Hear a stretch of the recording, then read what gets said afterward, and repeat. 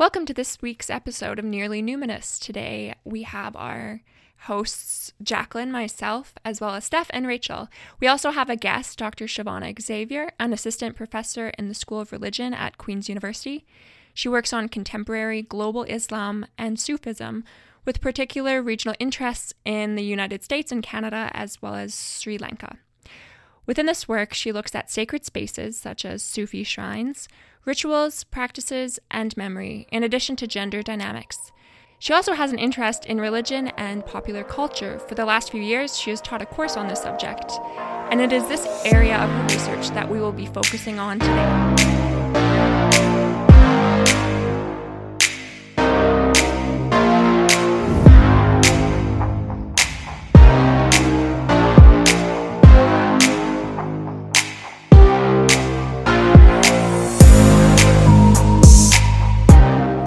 So in the last few months, a lot of us have probably spent a lot more time streaming sites like Netflix, and between Unorthodox, Warrior Nun, The Chilling Adventures of Sabrina, we're seeing a lot of religion and spirituality being alive and well in Netflix new TV shows. So today we wanted to talk about a show that doesn't have a lot of overt religious themes, but we think there's a lot of things worth discussing. So we're very excited to be diving into Zac Efron's recent documentary, Down to Earth, which was released in Netflix in July 2020. Shavana, would you like to just explain a little bit about who you are and what your research is, and maybe also why we thought you'd be a great person to be on this show with us? Yeah, sure. Thank you so much for having me on. This is so exciting, and I think this is so great that you're doing this. I'm an assistant professor in the School of Religion at Queen's University. I came here, I think I'm starting my third year in September. So I guess I'm fairly new, but not as newish. I did my PhD at Wilfrid Laurier University, and I've taught in the US for a little bit. And I was happy to come back to Canada when I had the opportunity, because I grew up in Scarborough. I'm originally from Sri Lanka, but then came to Canada when I was about 6 years old. So I have this bit of a transnational experience. And I've always been interested in religion. I think, like, your host, I did religious studies in my undergrad and religious studies in my master's and religious studies in my PhD. And I also taught. So I went to Teachers College, and I have a teaching background. So I find that as an assistant professor, all of these kind of academic training, but also my own personal experiences come together. And so that's what I love about working at Queen's and being in the School of Religion. I love religion and pop culture. So it's something that I work on and write on. But when I write on it and do research on it, I do it specifically in the context of Islam and pop culture, and particularly Rumi. So I don't know if your listeners know or the hosts know that Rumi is a 13th century Muslim Sufi poet. And he was very important, and he was a classical thinker. But since kind of the colonial times, Rumi's poetry, but also others like Hafez, who's another Persian poet, his poems have been translated. And recently, in like the 20th and 21st century, you're seeing a lot of Rumi poems on like Facebook, on Twitter. Like Rumi has a Twitter account that somebody's running. I'm kind of curious to know who's running the Twitter account, but has like thousands and sometimes even millions of followers.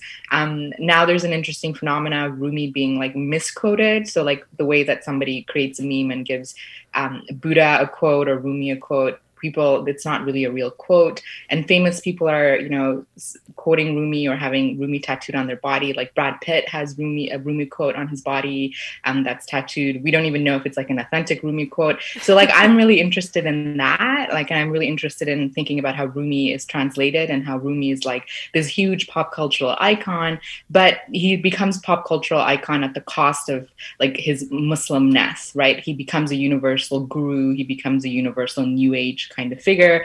But in the process of that happening, he often, like, his Muslim identity and his idea of what Islam is as a universal identity is like purged or erased. And I find that very interesting in a time when global Islamophobia and anti-Muslim hostility is so rampant. So just as like the political and social height of anti-Muslim violence, you also have someone like Rumi who occupies, Amazon and New York Times bestseller. And like, how does that happen, right? And so it's a Rumi that is not Muslim, but a Rumi that's universal and for the New Age market, right? And so I find there's a disconnect there. So I guess before we dive in, we should maybe give a bit of an overview of what the show Down to Earth is for those that are tuning in and maybe haven't watched it yet.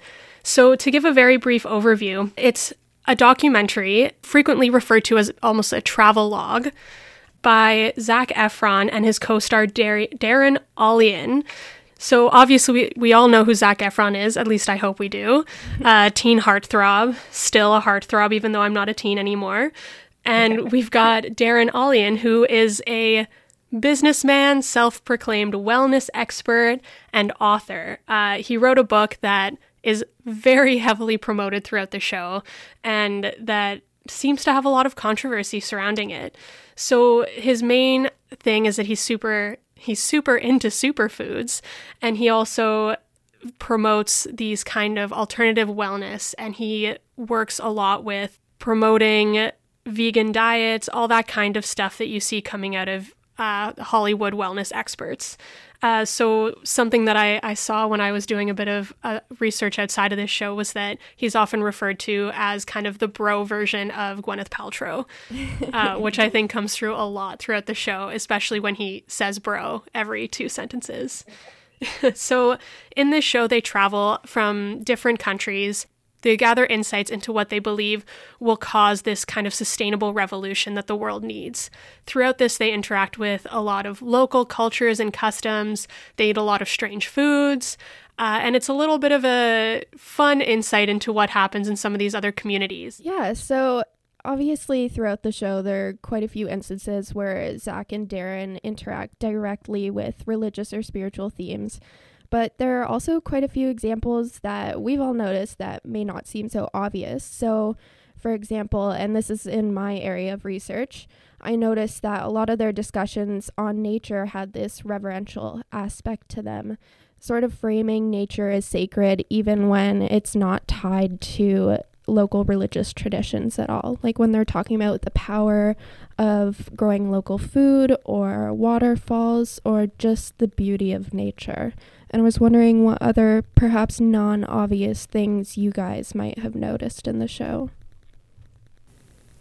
So I think one of the big ones for me that I noticed was just the idea of pilgrimage and how heavily we place there's a lot of pilgrimage and journey within the show itself and a lot of growth and learning that seems to happen regardless of opinions on that growth and learning. So I'm really excited to dive a little bit into that one. Yeah, so the last episode, we talked about how the Numinous kind of deals with this mysterious yet familiar kind of entity. And so it just reminds me of like the opening of the show. Zac Efron uses this like David Attenborough voice to kind of open up the show. I wish I could like do that as an example, but I can't really do accents. And so just like making...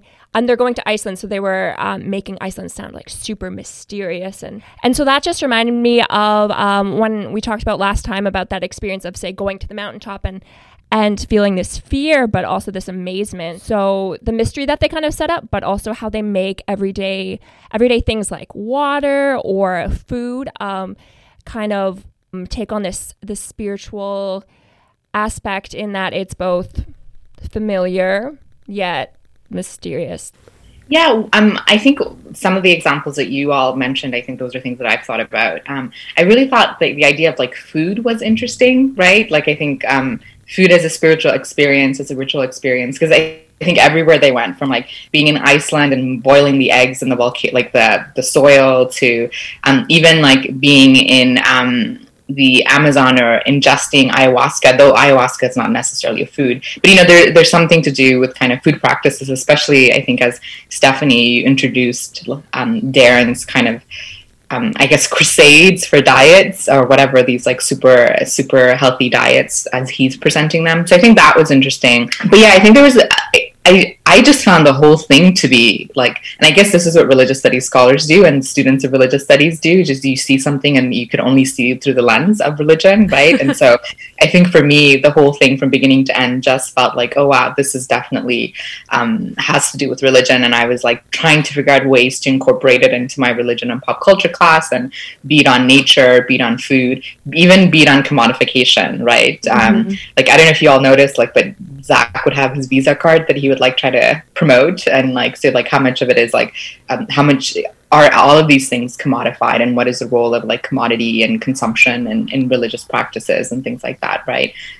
So yeah, I think these are all like amazing themes, and we're barely scratching the surface of what was kind of presented to us in this docuseries.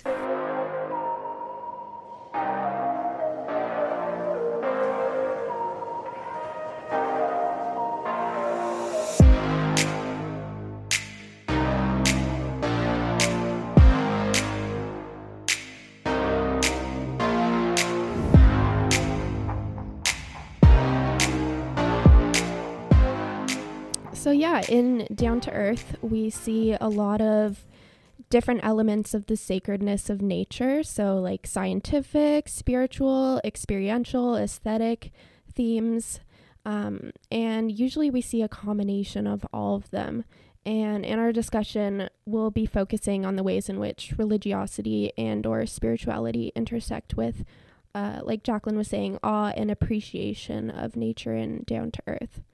So like I said, my work is in eco-spirituality, but I actually find that another term fits better for the sort of eco-spirituality I see in this show, which is reverential naturalism, which is the sense that being out in nature is not just a place where one does spirituality or religion, but it is a medium through which it is done. And I think that really captures the aspects of awe and appreciation that are so often important in eco-spiritual practices and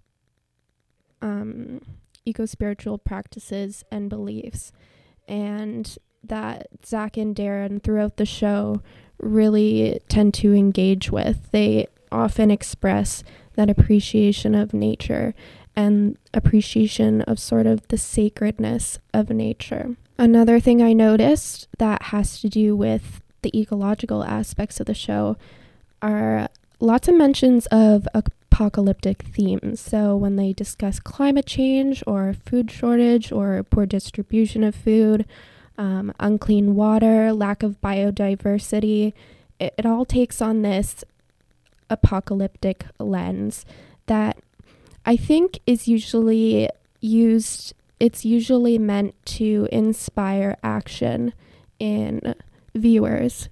Yeah, so apocalyptic themes are, of course, like part and parcel of climate change discussions.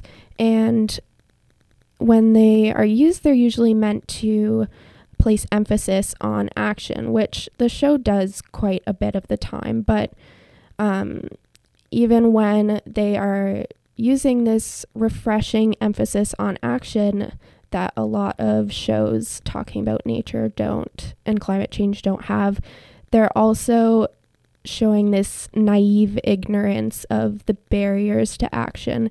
It's a very optimistic show without discussing all the ways in which the solutions they presented might not work out or might not be put into action. And honestly, it's all been covered before in different and more thorough ways in other shows. And I found that the only thing it really adds to the existing body of environmentalist media out there is, one, Zac Efron, which it was lacking. I know. They only showed him with his shirt off like once. And two, a more mainstream platform for broadcasting these ideas, which of course is very helpful and useful. But as a result, it's also pretty watered down. It's a shallow look at worldwide problems, which happen to have incredibly complex and deep-seated issues. like the solutions that they found, they didn't really present why those might not work. They didn't try to problem solve. I noticed that they never really discussed like the structural institutional barriers to promoting sustainability as well. Like they talked a lot about they showed a lot of examples of some of the ways in which people in their communities are putting sustainability into action, but they never really discussed why other communities might not be doing that, whether it's money reasons or a monopoly on energy sources in an area. There are always downsides, or there are always barriers to things that they never really discussed, and I think that was a mistake. Their way around that was almost like a tokenization of especially Puerto Rico. They kind of presented it as almost this solution of, well, if this poor country can figure it out, why can't everyone else? Yeah, just do and it. that was their approach to it. Yeah.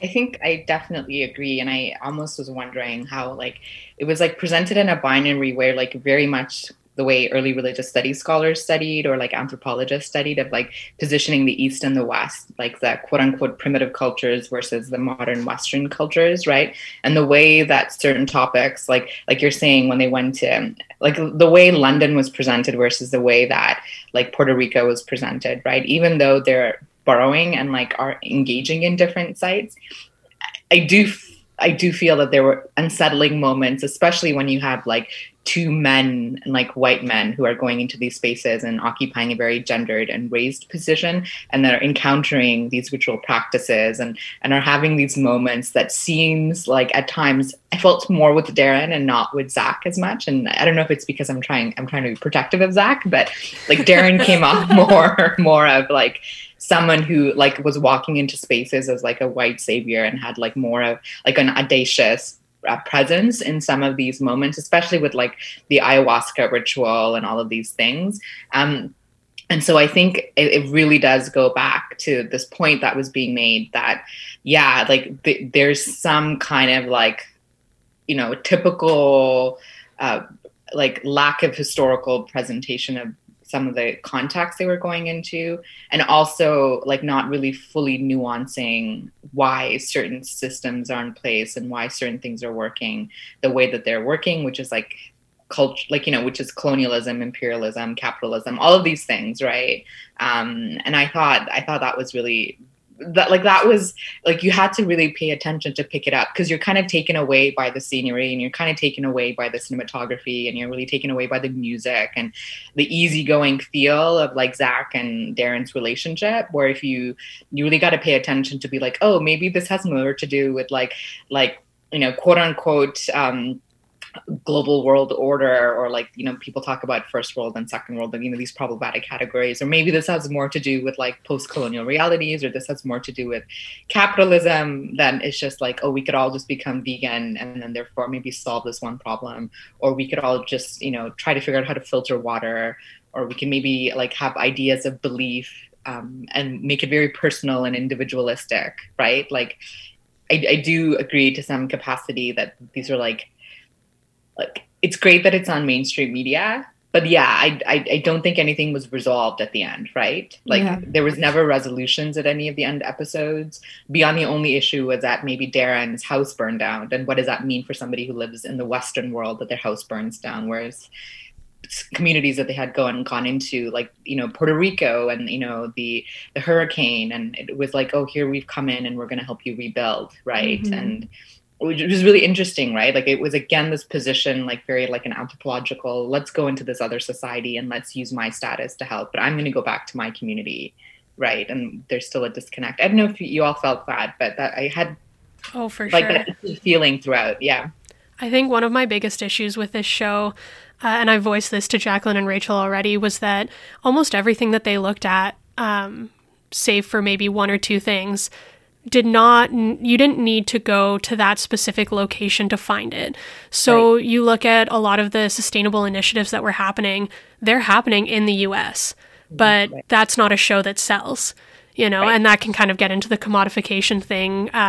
We can start to transition to that because I think, you know, maybe the water in Lourdes was, you know, very specific to place, but there's other places throughout the US, you know, that they could have done. Right. Yeah.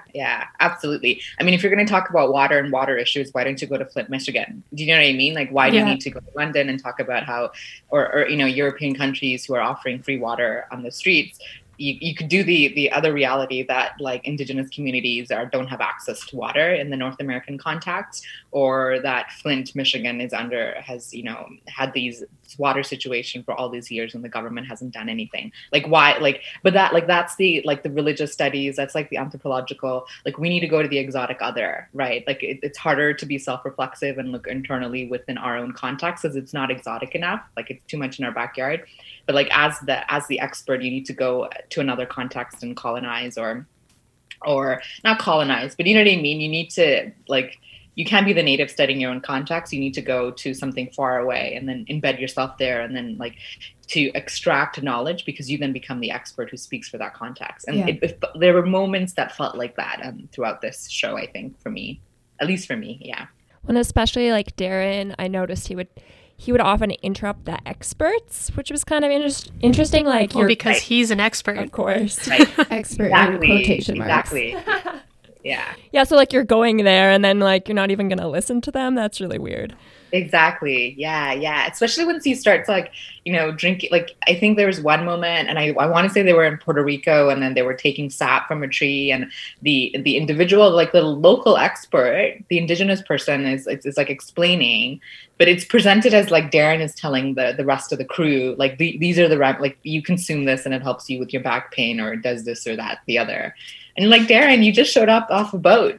Like, who are you, right? Yeah, well, I even think, too, he, in an interview, he even admitted that he didn't wait for the experts to tell him these things. He went and learned it for himself, Right. Which, I mean, we've all spent a lot of time in university already here that I think we can say that that's not how it works, you know? Right. Yeah. And that's like, that itself is a colonial complex, whether we name it or not, right? Like the extraction of knowledge, the positioning of oneself as the expert. I mean, these are the things that we critique now in people, like in religious studies and in these other fields, right? Where we want to think in decolonial ways and think about epistemologies that are coming from people who actually are experts in them, as opposed to being the supposed intermediary and translator just because your body looks a particular way or you have a particular social status or national identity. And I think like Darren embodied everything, all of that for me, and it was so annoying throughout the show. But yeah, I'm being hard, but yeah. So what I found really interesting was that they went to Costa Rica and went to this eco village, and the entire time they were in Costa Rica, they just interacted with the expat.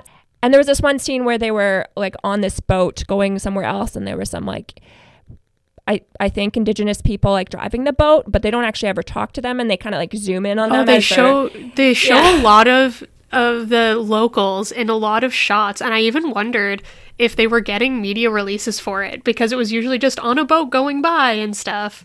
Anyway, that was my question with that.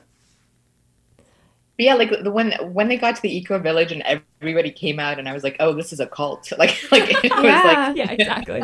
Like it felt like, oh, these are people, and then so the fundamentals that everybody like, you know, eats from whatever's around them and cooks and like lives in sustainable ways and are being productive. I think the essence of that idea is so important.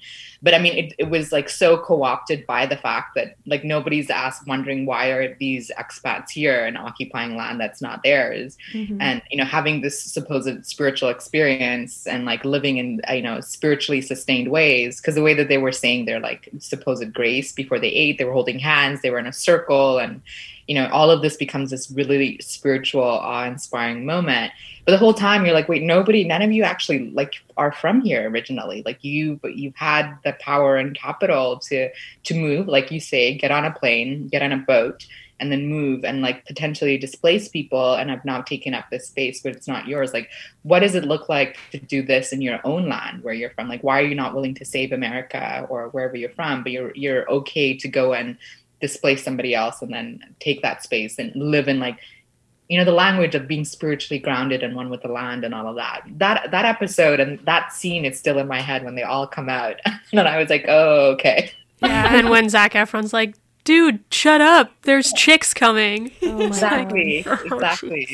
Exactly. Which really, as you say, like really presents kind of the masculine gendered way that both Zac and you folks were saying in the beginning that like Darren's always like bro, and they're having like really weird conversations when it's one-to-one, and sometimes it feels like they're having a father-son relationship, but they're working through something.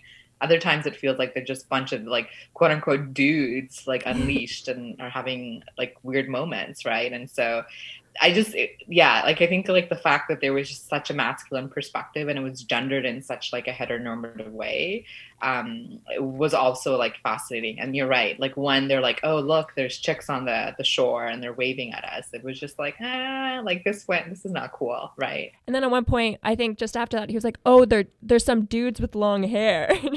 Okay, cool. Yeah. Yeah. Exactly. Well, and even like when they're trying to have heart-to-heart conversations, especially in the last scene of the last episode, when they're sitting in the car trying to have this heartfelt discussion, there's an F-bomb every other word. It's like, oh, don't forget, we're bros. Like, we're going to be touchy-feely, but at our core, we're cool dudes. We're just bros being dudes traveling the world. Right. They should just use that as a tagline for the show. It's essentially what it was, which is interesting because I think, Rachel, to your point, I wonder how much of it is like they were playing up their hyper masculine, like they were being hyper masculine to kind of change this narrative that like like, like, because we usually associate spirituality and ecological movements, at least in a religious sense, to like ecofeminism and tied it to like a quote unquote like socially constructed feminine tendency. So I wonder how much of that they felt that like these are discussions and these are like movements that are usually gendered in very feminine ways, if in this binary sense, and they felt that as like men they needed to come with like masculinity but hyper masculinity to kind of like to insert themselves, right, to almost make it like, oh, this could be a bro dude thing too, like we could be dudes about it and talk about ecology, talk about like nature, and not make it seem like gendered in such like a passive way, right? Like, what do you think about that, Rachel? Because I'm curious since you researched this. That's a very good point, and I think that that masculinization, is that a word? Yeah, you could totally Sure. claim it. I'm claiming a new word. Masculinization of the ecological messages. I think that's just one of the ways that they made those messages more commercially palatable. That's how you pronounce that, right? I'm doing well. Yeah, doing so good. Yeah, totally. Yeah, I think that's one of the ways they managed to make, or they tried to make those messages more commercially palatable. And I guess more relatable for millennials and people who would not usually be interested in these sort of environmentalist ecological messages, like other dude bros who might be like Zac Efron's age. I think it's interesting too, though, that on the note of when they start kind of interacting with more spiritual things and more things that we typically associate with the kind of the feminine identity, they shy away from it a lot. Like when they go and do the ayahuasca bath, they don't really go into detail about, spiritual experience or things like that. Even in the Lourdes episode, Zac maybe says one sentence on, wow, this feels like a very spiritual place. But then that's kind of it. They really don't want to get too touchy-feely, I guess. Mm-hmm.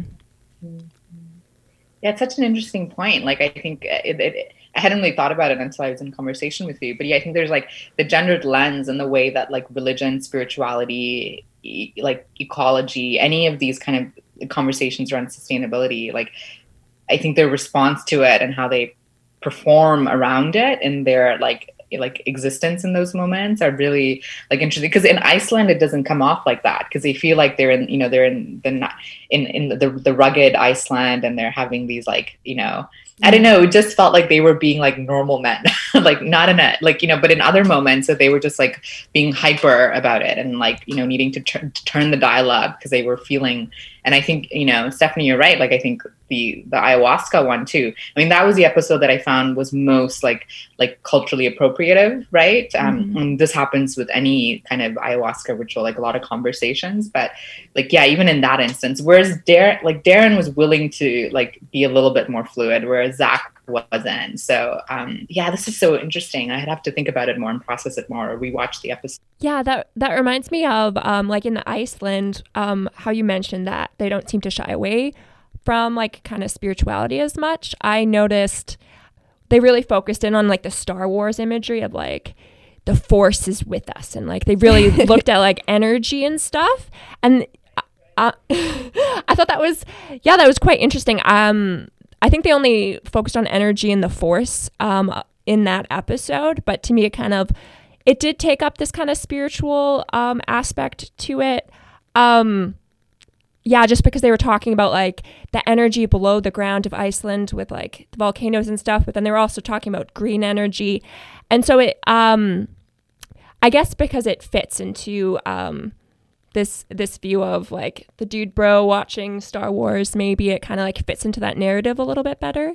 Yeah, I was thinking about just how they talked about energy and how that related to like eco-spirituality and like green energy. I was wondering if anybody like thought about that as well. It'd be interesting to know like more specifically what you mean because I do understand that there's a lot to do with energy in the idea of like religious experience, you know, and especially with kind of like the SBNR community, what that idea of energy means, even, you know, the idea of like grounding. They do that when they arrive in France, but that's been something that's been on like the kind of Gwyneth Paltrow SBNR, you know, kind of wavelength for years. And, you know, you see it more. I'm kind of interested actually that they did that in France and not in Iceland, because you'd think like the idea of gathering energy from the earth, they'd really want to do that kind of thing in Iceland. But like what kind of things were you seeing with that? Yeah, I mean, I wonder how much of this is like a new age, like a contemporary moment. And I know new age is like this thing that we like, it's very complicated. And so there's a spiritual but not religious folks. And then there's like new religious movements and like new age. And so it's like a concoction of all these different movements. I wonder how like energy is like an easier word to use, right? Than like it's more palatable, it's a great word, to our like contemporary sense of like science and like modernity, where like you like, I guess some people would use energy in the new age sense, but that's also informed by like a contemporary scientific like discourse, right? And so like what would be the adjacent word of energy in religious studies? Like spirit or exactly yeah. Spirit, yeah, or like God, right? Like because you don't like, there's never mention of a God throughout. There's like the idea of like an energy or a force, as you're saying. And even with the Lord's episode, it's like more focused on the Virgin Mary and like the actual experience of, you know, I think Bernadette, right, who had the like miraculous vision and the water. But it's like, you know, even like Zach is like struggling to say this idea of like, you know, are you praying to a God, like, or something that's out there? So I don't think throughout any of them there's a sense that they're like, you know, they're talking about a God. So they're still like avoiding, you know, the language of like what we would see as religious studies folks, like God and church and all of these things, even though it's kind of there. But I think you're right. I think they were like more comfortable using ideas like energy and using the language that really aligns a little bit more with like, you know, ecological movements. But I don't know, maybe it's because of Zach's generation, like who knows, right? Like I don't know if it's a generational thing. I mean, Darren definitely doesn't seem it doesn't seem into like religion beyond like using it as like just a wellness technique. Yeah, exactly. Like because the one scene I remember of him is when they were both on that roof and like where I forgot where they were staying, but he just like made their Zach do some breathing like meditation in the morning. But yeah, he only approaches it, I think, as Steph was saying, like as a wellness approach, right? Which we all know, like, and again with like Gwyneth Paltrow and all these other movements that we're noticing, like how much of that is fulfilling this market where people are moving away from religious institutions.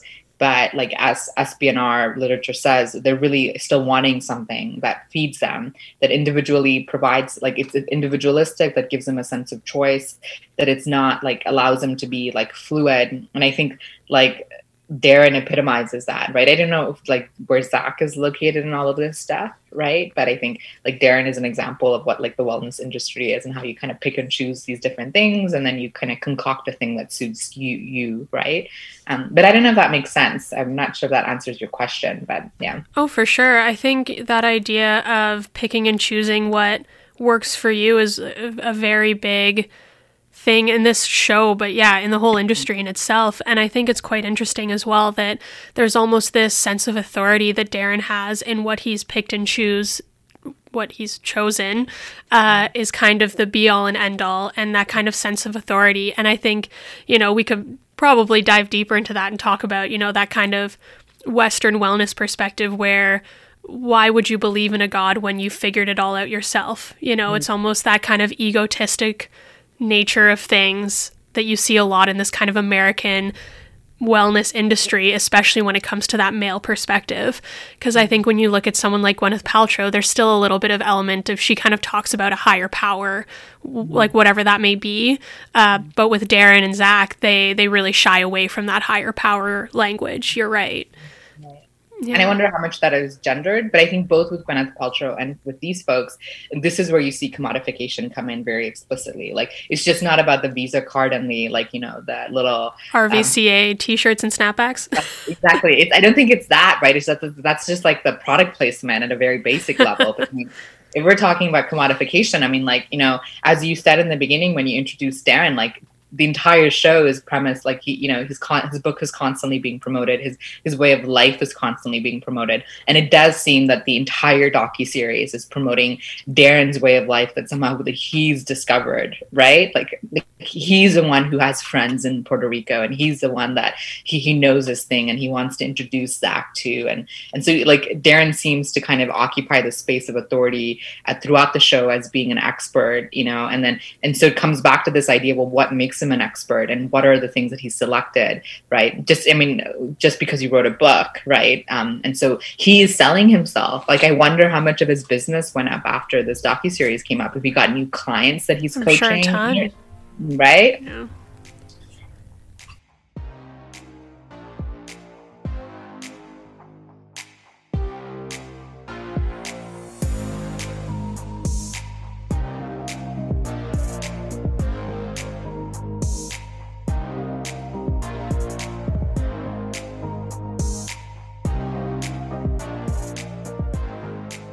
All right, so this is maybe a good area that we can start transitioning to the idea of the episode on Lourdes, because I think that this idea of kind of disrespecting, maybe that's a strong word, but not fully respecting authority comes through a lot in that episode, just on how they frame it.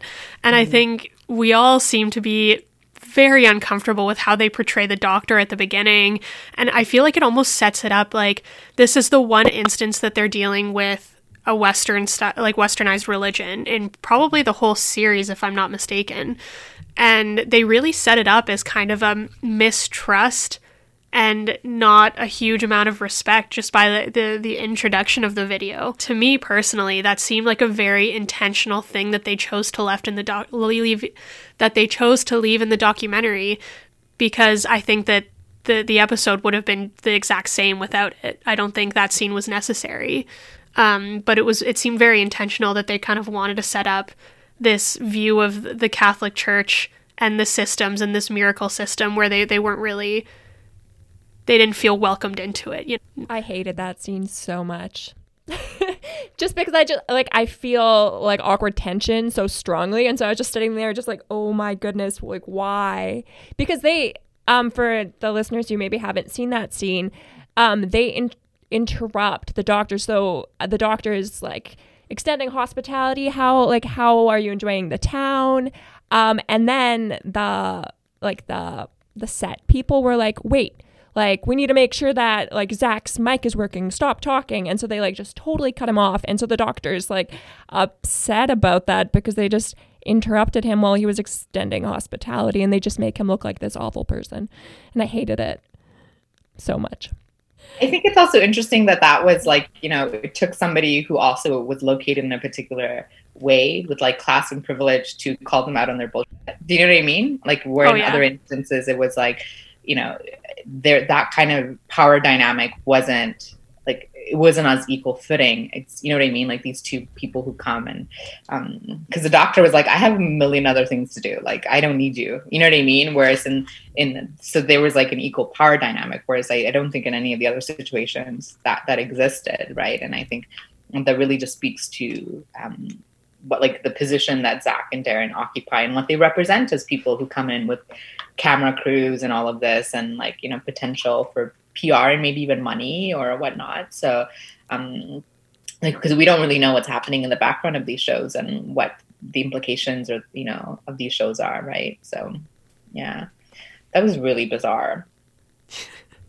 I did kind of enjoy him calling them out though. Yeah, me too. Yeah. Totally. I love that he told them to leave, right? Yeah. But it's also interesting that a bunch of men are like fighting over this thing where like the entire ritual, the sacred space, the miracles, everything is centered on like a narrative of a woman, right? That is like, right? And so I think that here's another instance where like performance of gender and like gender identity is like playing out in these particular ways, right? And who are the gatekeepers and so I don't know, that's also curious to think about as well. Like they're all fighting over lords. Right? Oh yeah, for sure. It's interesting, the Catholic Church having gender dynamic issues. That's a new topic. Never. All right, so maybe to kind of keep going on the Lords episode, because I think there's a lot here just outside of that instance with the doctor that we can really dive into, just because, we've already talked about the idea of Zach feeling this kind of profound sacredness and holiness in this space. And, I think, Jacqueline, you maybe had something to say on how this episode fits in with kind of the larger narrative of health and healing in the show. Yeah, so the episode does talk about miracles and healing, just because Lourdes is a place where like a lot of people, I think the show says 4 to 6 million people come to visit every year. Not all of them maybe for healing, but for like pilgrimage and like healing miracles have been said to have happened at Lourdes. And so so the doctor was talking about the various ways that the Catholic Church kind of like tracks miracles at Lourdes, because I guess a lot of people come and maybe they experience some sort of healing, but in order for the Catholic Church to consider it like an official miracle, it has to go through a bunch of different steps. So it needs like a diagnosis. It needs to have not been like just a cold. It needs to be just unexpectedly gone immediately. And so I was just thinking about like the show focuses on health and wellness and kind of healing as well, healing through food. There's the episode in Italy, I believe, where they're talking about Zach obsesses over carbs. Yeah. I get it. I also love carbs. Yeah, they eat a lot of pasta. So like there's the population, they go to this town where there's a lot of, what's that fancy word? Like where a lot of people live to be over 100? Centenarians. So kind of just like this idea of like, by looking at this diet, we like, and if we would kind of replicate this diet, we too could also maybe live as long as them and kind of experience this like healing that they're also having. But in Lourdes, it's like, it's about miraculous healing. Well, they almost try, like we were talking about before, they almost try to bring it away from that religious element like they do in much of their show. They still have that idea of the numinous in their experience. Zach talks about having this like religious experience, but they really don't talk about the idea. Like they're like, well, it might be a miracle. Right.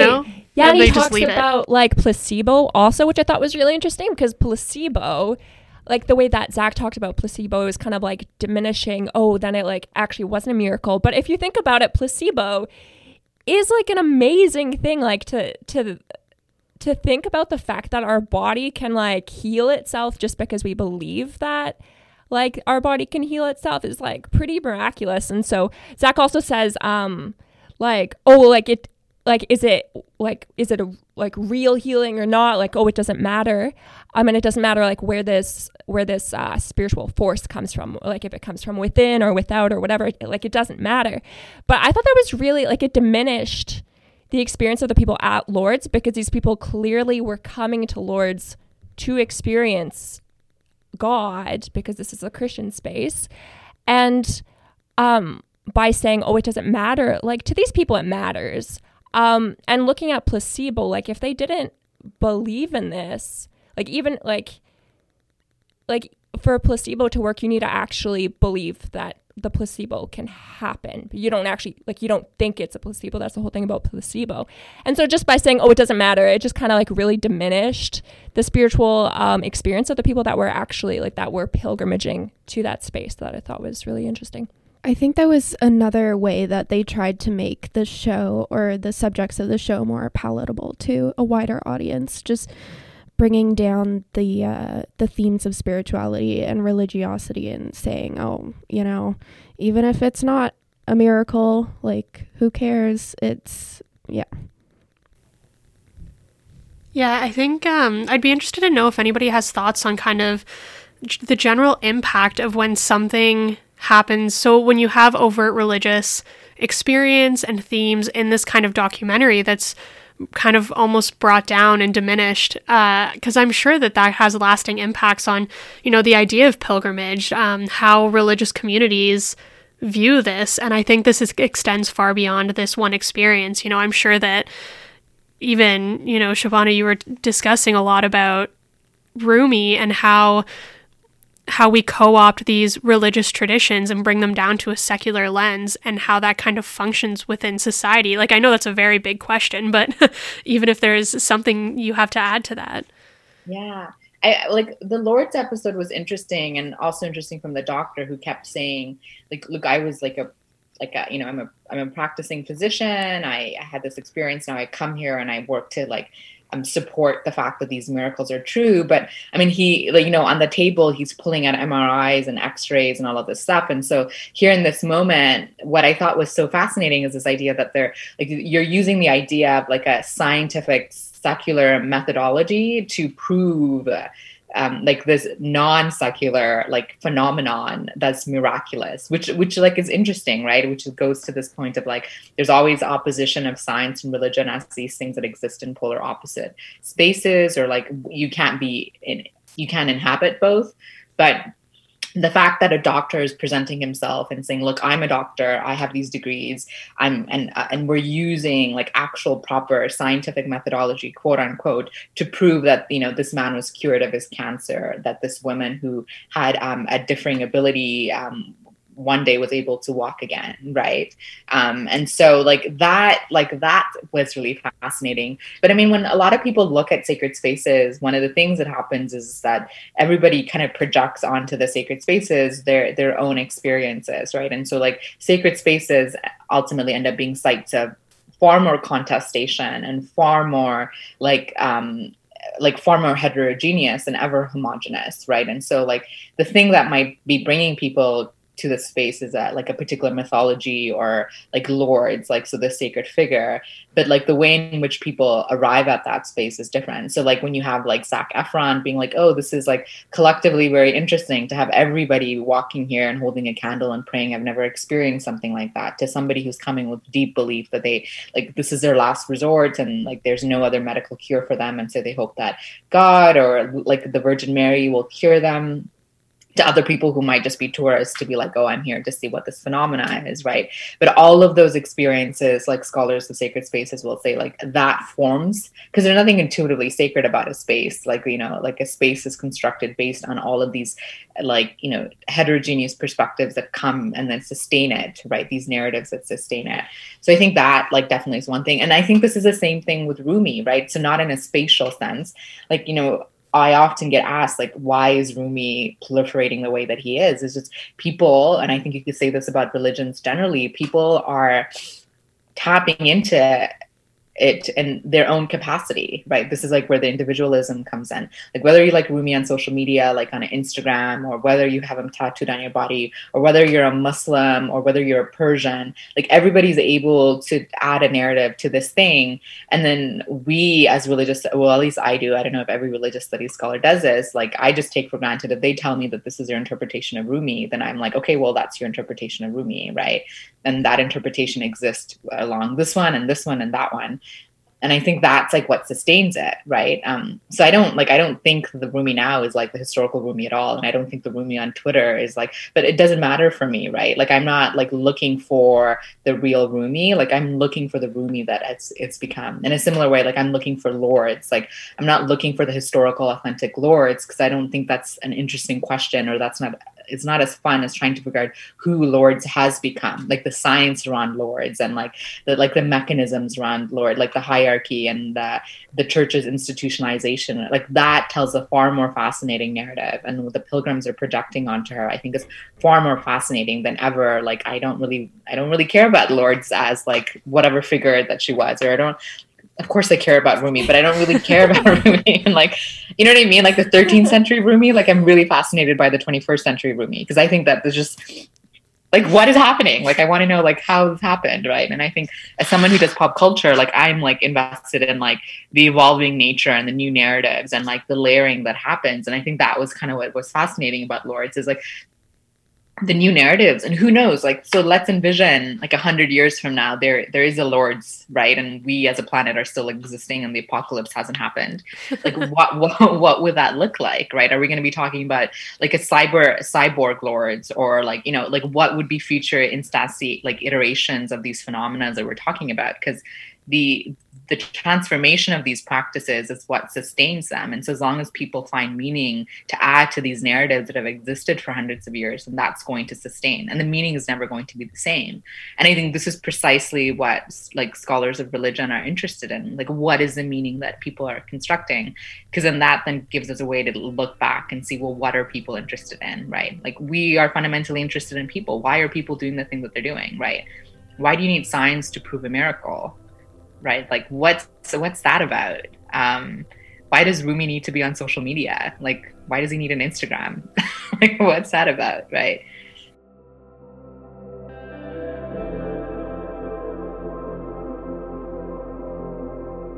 So I think, you know, in some ways we're all asking the same question. We always have been, like, but our like case studies are just transforming, and like, you know, and I think that's exciting. Like, you know, we're just talking about nature as a religious space, right? And I think that's like, what are the questions that it's asking, especially when, as the world is burning down, like literally, like the West Coast is burning down, right? And like, what does that mean? And what does being in this apocalyptic moment mean, right? And I think it's just, it's scary, but I think it's also like important for us to pay attention, right? And I think religious studies, some of the questions it asks gives us some tools to process that. So yeah. Yeah, I think it's really interesting bringing that idea of sacred space back to the documentary, especially at the end where Darren's house burns down. Mm-hmm. And he makes the comment that I think a lot of people like to say when this kind of tragedy happens, that it's like, well, you know, it's just stuff. It's just my house, you know, like I'm still alive, my pets are still alive, etc. And yes, that's hugely, hugely important, and probably a very good perspective to have when you've lost everything. But I think there's still an element of that where you even see at the end of the show, Darren goes back and he is torn apart, you know, because it goes to show that space can be that important. You know, your home can be that important to you. And yes, you still have your life. You still have the opportunity to build that new space. But I think that idea of space is still very crucial. Right. It's interesting, like more sympathy was given to him than like, you know, what was happening. And I think in some ways it was like in what happened in Puerto Rico with the hurricane and everything. But it you know, like destruction of somebody who's American, somebody who's white, somebody who's a male, like that was given more space and time versus, you know, destruction in a faraway place with people that don't look like us. Right. And I wonder how much of that was like meant to be like, let's bring this back home, that it's really hard for us to connect with climate change when like places that are not our own home are the ones that are destroyed. Like Puerto Rico seems far away, even though it is part of America, right? But like, I wonder how much of that was to bring it being like, oh, climate change is happening in our own backyards, and that's the only way that the audience is going to respond to this, right? Because if it's happening far away, and if it's not happening to people that don't look like us, and it's not as real. But if it's happening in Malibu, out of all places, you know what I mean? Like, yeah. This is how you get people on a cause.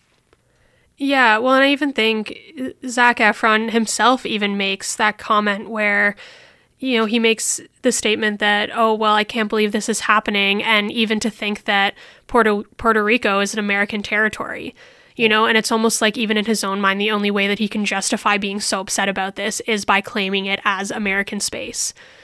Right. Yeah, exactly. So I think space here is like, it's like sacred space, but also space and like territory and geography and geopolitical space. Like it's like there's tiers of like spatial dynamics, right? I mean, they're traveling to spaces, they're encountering spaces, there's sacred spaces, but then there's also territoriality, right? And there's this creation and creating boundaries, like who are people within your boundaries and who are people that are not, and borders, right? And the consequences of that, and maybe even the limitations of that when you're having conversations about ecology and sustainability, right? And I think that's so fascinating. Yeah.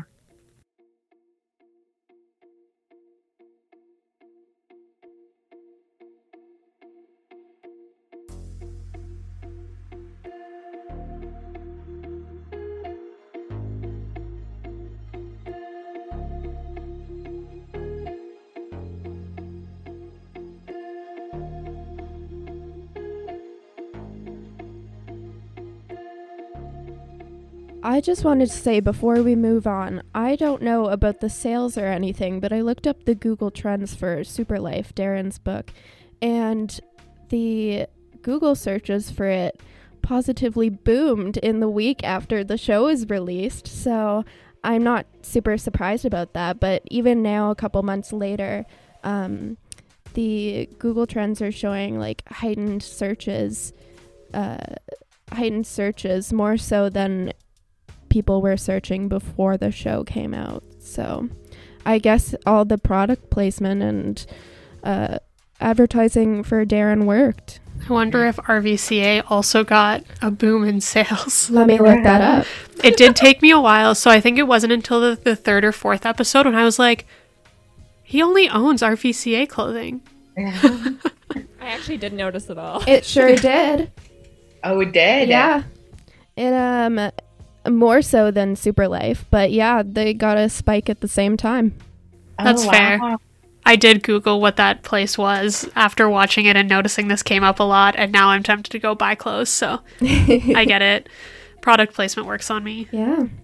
But I mean, that was like, it's interesting though, right? Like the entire show is about sustainability, about living in like friendly, eco-friendly ways and not like getting stuff. And then the show happens and everybody's going and buying this book and buying a bunch of stuff. Even you, Steph, maybe. So Not yet. Not yet. But yeah, right? This is like what consumption and commodification is, right? Like, this all makes me very suspicious. Oh, yeah. Well, and even that goes back to my original issue with the whole thing that, like, why did you need to travel across the world to see a fruit that has a high concentration of vitamin C? There's so much food that grows in the US and in Canada for us that has a high concentration of vitamins, nutrients that does the same thing. And it just, again, it didn't make sense to me that it's like, if you're promoting sustainability, you should be promoting things that are accessible in your own backyard.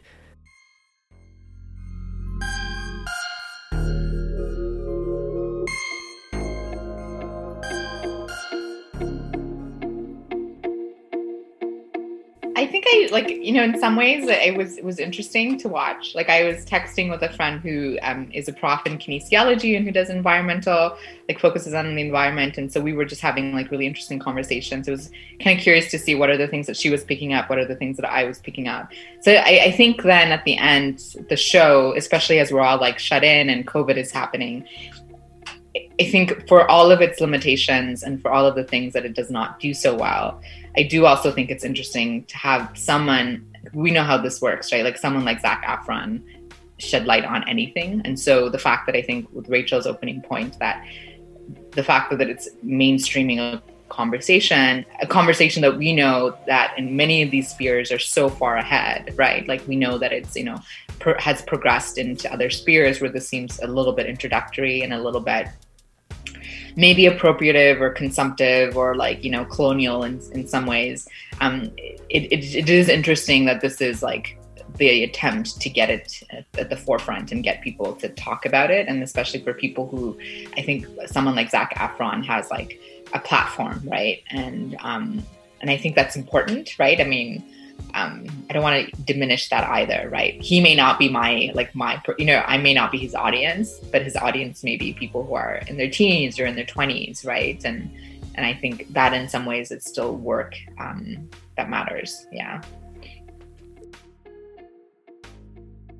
One of the things I loved about it is that we were all stuck at home and we were being exposed to places that we couldn't physically have access to, which also says a lot about us as individuals and our capacity to travel. Like, what is travel going to look like post-COVID, especially if we're going to all be hungry and desperate for travel? Like, how much is that going to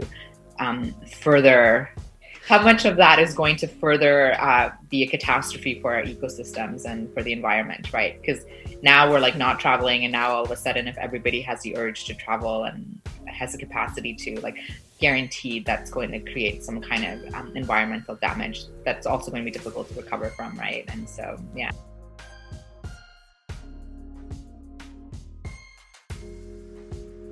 Thank you for having me. This is fantastic, and you're all doing fantastic work. I'm so happy to have been part of the conversation and to learn from you all.